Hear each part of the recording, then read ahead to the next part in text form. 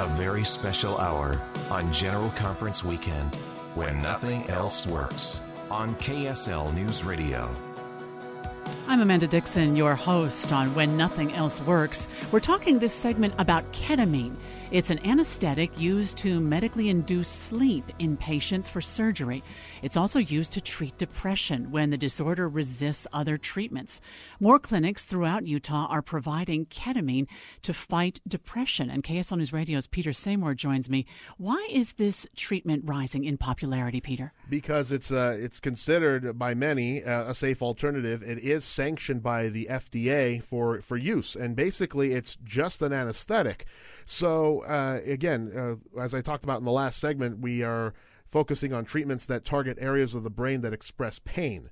So with an anesthetic, it is supposed to put you to sleep so that it suppresses any pain that you would feel, and that's why more people are turning to it. You know, it's interesting because when you talk to someone who has depression, they will say, "I'm in pain."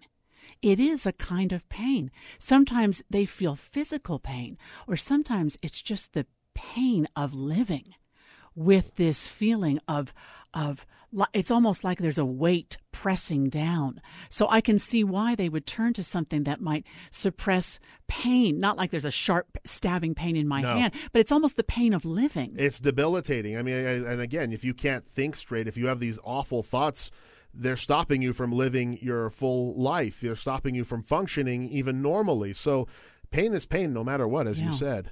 And I went down to this ketamine clinic. It was called the Utah Ketamine Clinic in American Fork. And I got to meet a patient there. She was there with another patient who was undergoing the treatment. It left her woozy afterward. But the woman who was not going through treatment, she wanted to remain anonymous. She says that her life has totally changed with ketamine because she has new hope.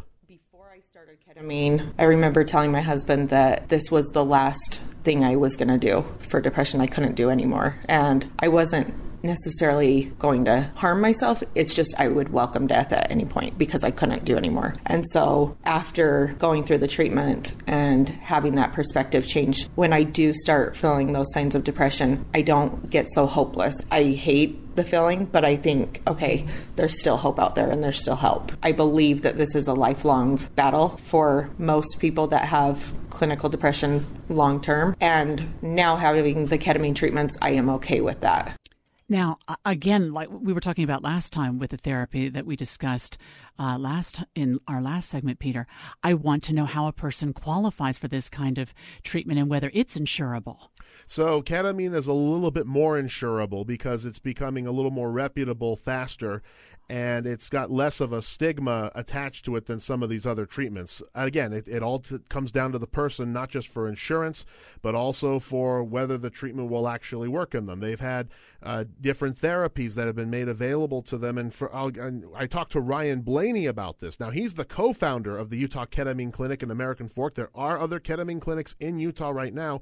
He's a certified registered nurse anesthetician, CRNA.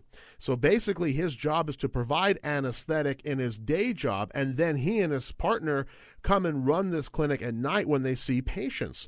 So he understands the fierce opposition and even the fierce support for this treatment, especially because they're related to sensitive topics like depression and suicide. You're going to get two pretty hard camps, especially with a drug like ketamine that's been repurposed from a sedative into treating depression. You're going to have skeptics. You're going to have people that naysay, people that don't believe literature, people that don't feel that it's safe, and rightfully so. We understand that 100%. That's why we try and adhere to protocols that have been studied well, protocols that have been proven, and we also try and make our own improvements clinically based upon what we see from individual to individual as we monitor them short-term and long-term.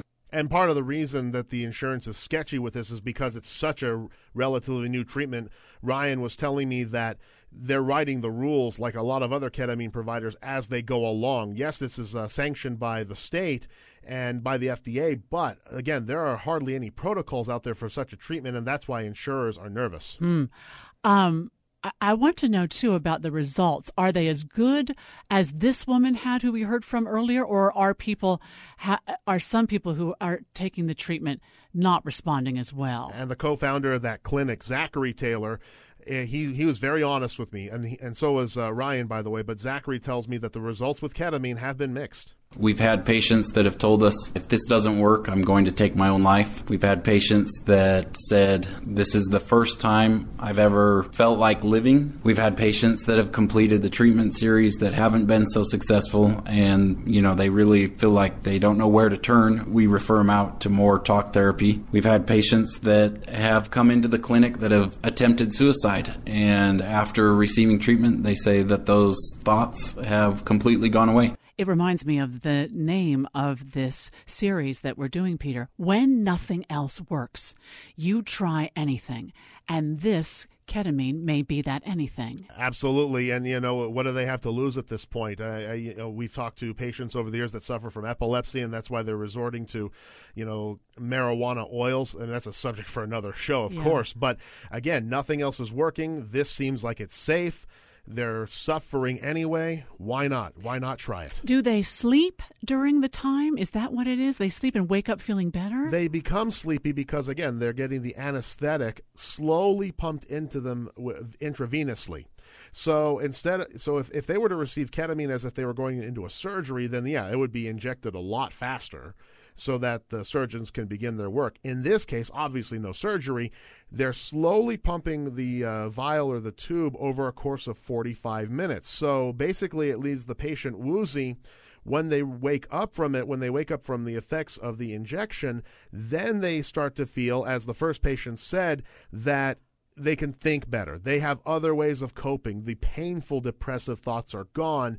Now they can concentrate their thinking capabilities, their cognitive functions on dealing with their depression on a regular basis. Fascinating. Thank you, Peter. Up next on When Nothing Else Works, KSL News Radio's Mary Richards joins us to talk about parent-child interactive therapy, or PCIT.